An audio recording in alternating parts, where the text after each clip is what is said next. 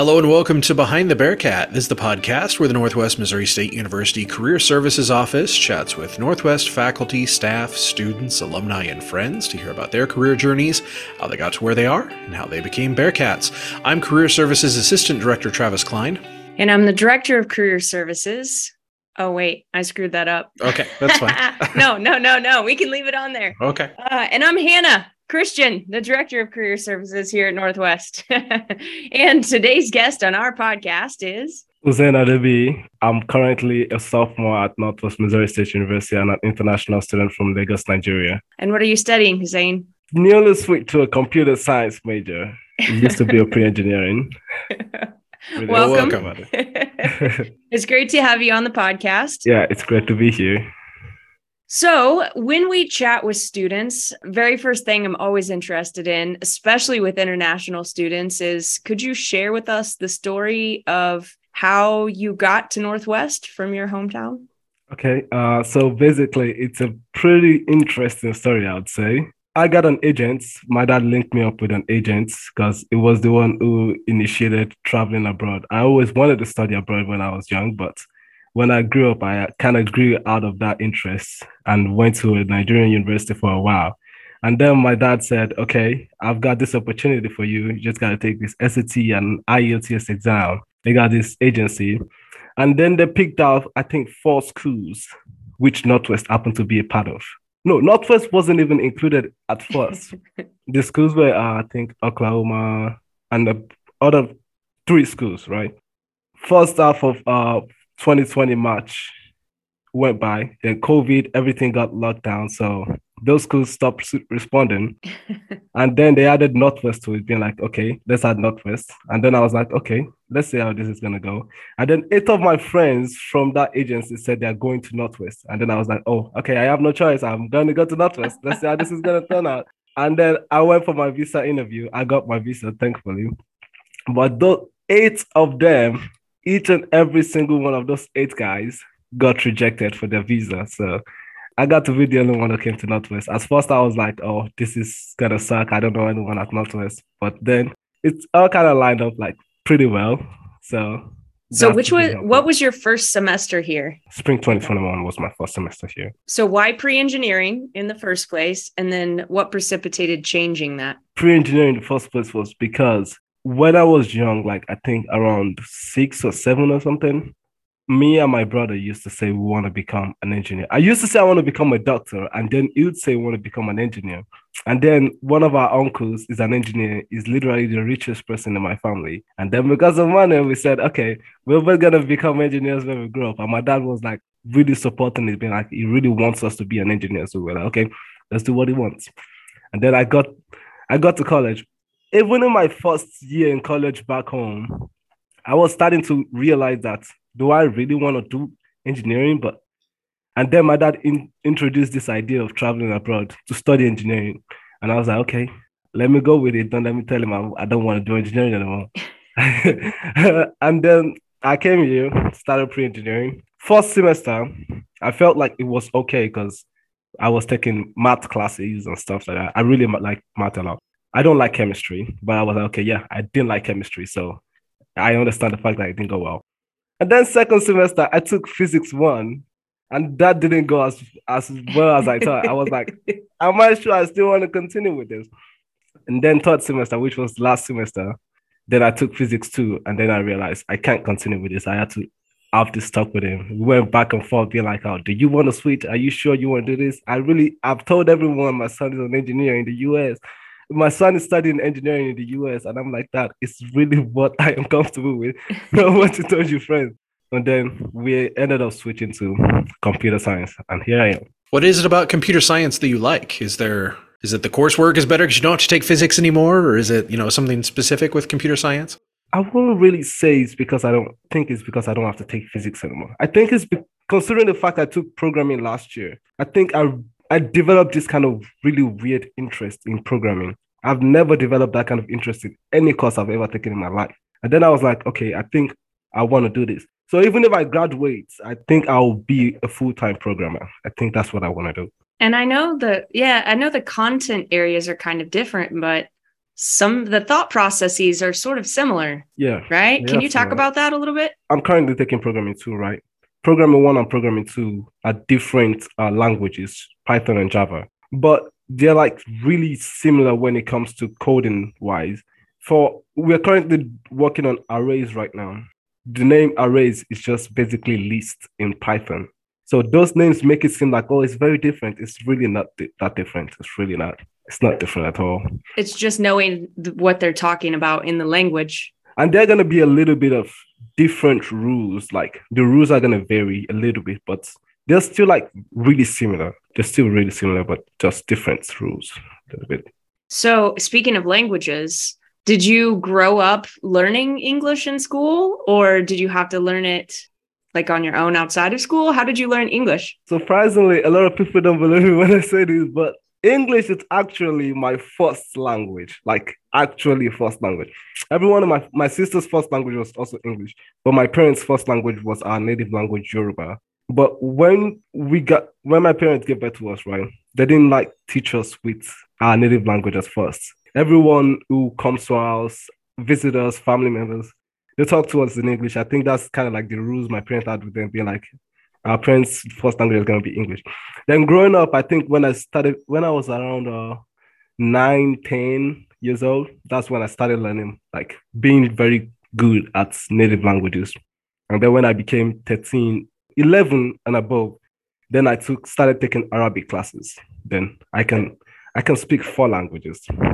So Yoruba, English, yes. Arabic, and Pidgin English. So Pidgin English is just literally a broken English. Uh-huh. I'll say 3 things in Pidgin English. No, 2 things in Pidgin English. They're the same spelling all through, but it means 2 different things. One is you dey gym, and 2, you dey gym. They're literally spelled the same thing, but you dey gym means are you at the gym, and you dey gym is are you working out. So that's how it's basically English, but we just but it's the way you say it. Yeah, right? It's the way you say it. It's intonation and the way you say things. Huh. Yeah. And you also work as a career ambassador in our office. How did you find the job here in Career Services? In my freshman year, I was looking at a couple of jobs because as an international student, having a job on campus is really going to be helpful.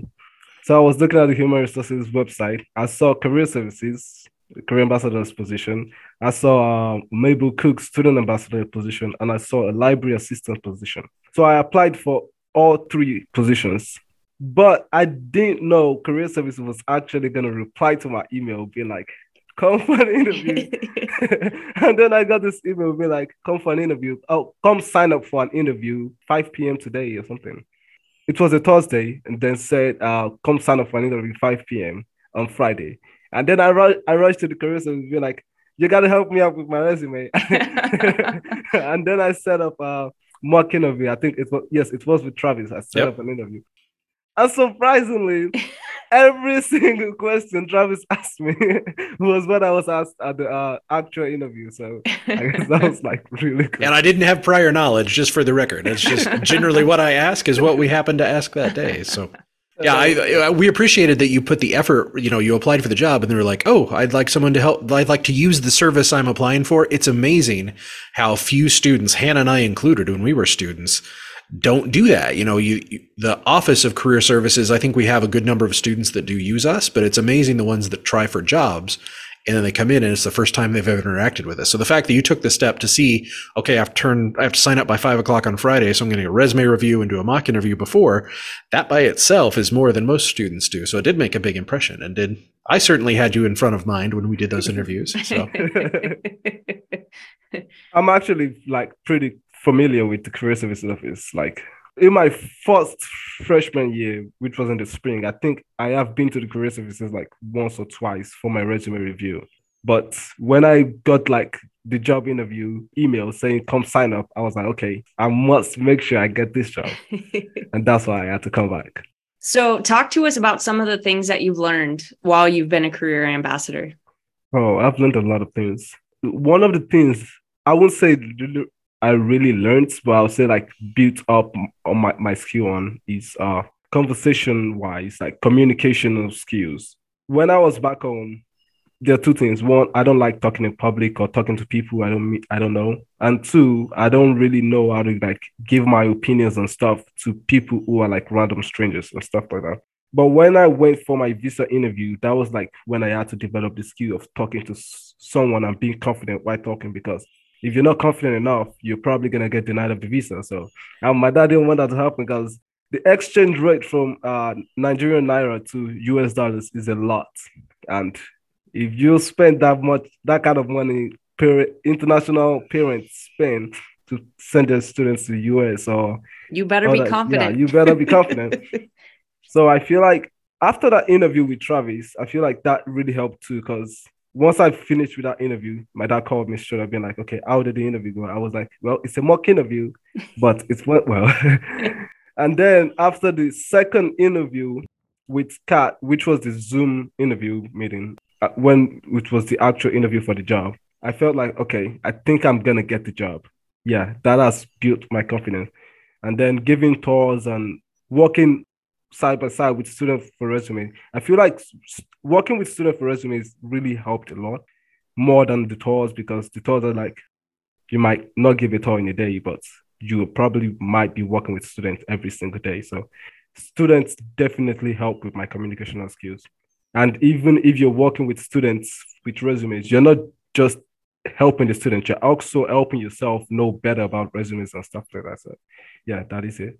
Resumes, tours, and the mock interview with Travis.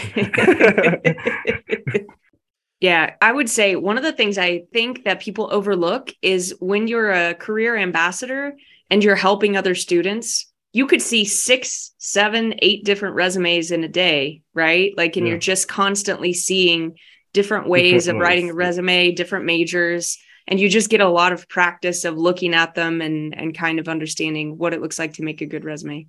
Yeah, that is true.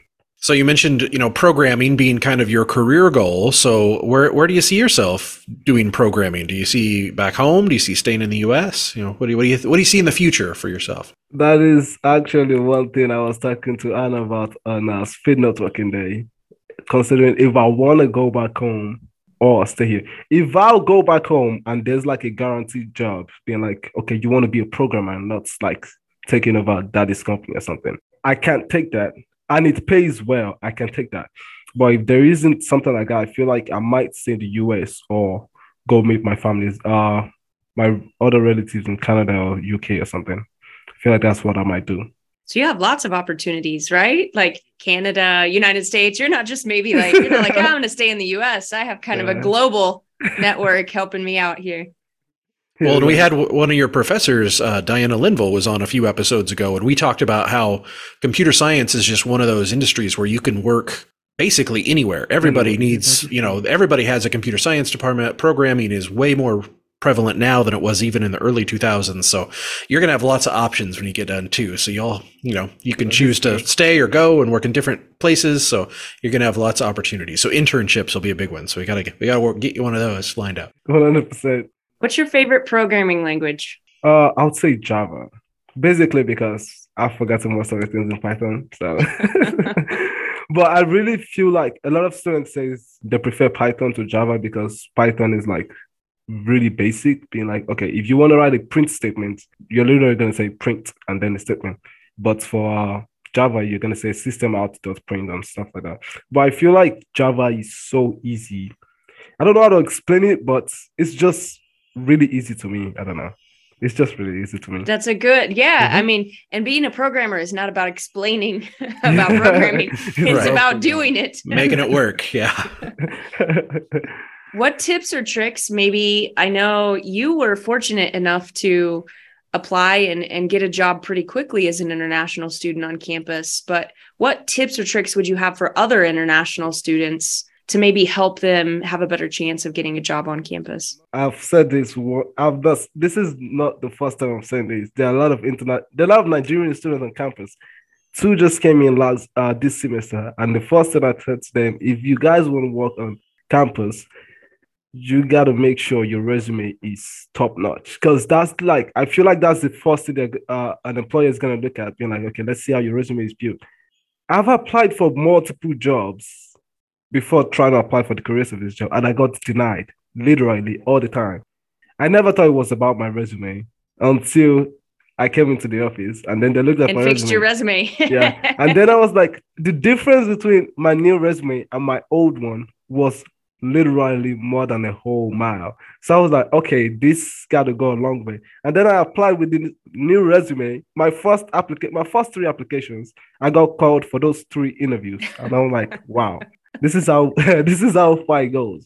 So my first tip is gonna be your resume, definitely, and the cover letter. Those two. And then maybe I won't really say schedule because you can't predict what time that office has to offer if it's gonna collide with your actual school schedule or something. But resume and cover letter should be the number one thing to look at first if you want to. And if you want to add a reference, you can do that. But I don't think all the jobs make that compulsory. But resumes is like the number one thing you got to make sure it's top notch. That is it. And I would say interviewing as well. Like you mentioned, you knew 8 other people that tried for visas and they didn't get it and you did. And then, our mock interview went well. Your interview for this position obviously went well because we gave you the job. Yeah. So I'd say your interviewing skills are also real important too. Especially if you're someone like me who doesn't feel confident talking to people, interview is going to go a long way. I was going to say, to go back to the resume thing, talking about, we just purchased a new software product. Could you tell us, you've played with WiseDoc a little bit. Could you explain what it is and maybe how it could be useful to students? I feel like WiseDoc is more like the one missing piece this office had. And boom, it's just like when you're trying to fix a puzzle, but you just need that one missing piece to make it look like a whole full picture or something, literally. Because WiseDoc goes a whole long way. A lot of people don't know how to name their sections. I do review some resumes and the sections are like named weirdly. I think last week or something, this dude who came in with his resume. I suggested WiseDoc. I said, his resume looked good, but the way he formatted it didn't look as much as I would want him to format it or the kind of suggestion I'm trying to give. So I said, use WiseDoc. I explained how WiseDoc works and how we can format everything. I said, if you go with it, you can come back if you don't want us to go through this because it's going to be like 50 minutes going through it back and forth. So you can come back for reviewing and stuff like that. And he came back the next day showing me his resume, and his resume looked a whole lot better with WiseDoc. Even my resume looks a whole lot better with WiseDoc than the normal Word doc. So WiseDoc is like really, really important or really, really good software that was introduced. And also helps with cover letters too. I didn't know that at first. That was really good. Yeah, sometimes they're harder than resumes because you don't know what should be on there, what shouldn't be on there, and making it all match is a huge thing. So a lot of my classmates in the professional development seminar class with Diana Linville, we have this assignments draft resume. I got a 15 out of 15 because I mean, if I don't get a 15 out of 15, I might as well just get fired. All right. But a lot of my classmates got 10 out of 15, 8 out of 15. And I'm like, it's a draft. Why are you giving them the not complete score? And then she said, if you go into the assignment description, I said, go to the career services, review your resume, and then submit it. Most of them don't have the, I think she did specify saying most of them don't have the WiseDoc templates that were asked. I do have mine because I must have done that practicing, but most of them don't have it. That's why they lost a lot of points over it. Good to know. Always important. Always to read follow the instructions. Yes, absolutely. What advice would you have for other maybe international students who are thinking about studying somewhere else? I know that process can be kind of overwhelming. So, or even U.S. students wanting to go elsewhere. Yeah. Main thing I'll say as an advice is research where you want to go first. Research the school and all of that. That's like the main thing you must do. Because at first I didn't know Northwest was back home, the university I was going to, we were like, I think the classes were really huge and there are a lot of students. So, and engineering is a huge deal in Nigeria, like a big deal. So we're like, I think around 600 students in one classroom. It's a really big classroom. But I'm pretty sure 80% of those students in that class don't know what they're doing. Literally, apart from those students sitting in the front seat, they don't know what they're doing. So when my dad started introducing these things to me, what I did was research about the schools, how big the school is, how big the classrooms are, if it's a more conducive environment. I mean, obviously, it's probably going to be a more conducive environment than Nigeria's classrooms. But if it's more conducive than the other schools lined up that I've chosen. So those are like the first things I started checking out. And then I think I did check the professor ratings for Oklahoma State University. I did check that. And then when Northwest came in the picture, I still think this. I know some people are going to hate on me for saying this, but I feel like Northwest class facility is way better than that of OSU, 100%. I'm not insulting anyone's school. I'm sorry for saying that, but that's just my opinion. Research about the school you're going, about the town, the lecturers, and probably the organizations on campus, because those are going to help too. Those are going to help. What organizations are you a member of? I'm a member of Basic International Student, ISO International Student Organization, ASO African Student Organization.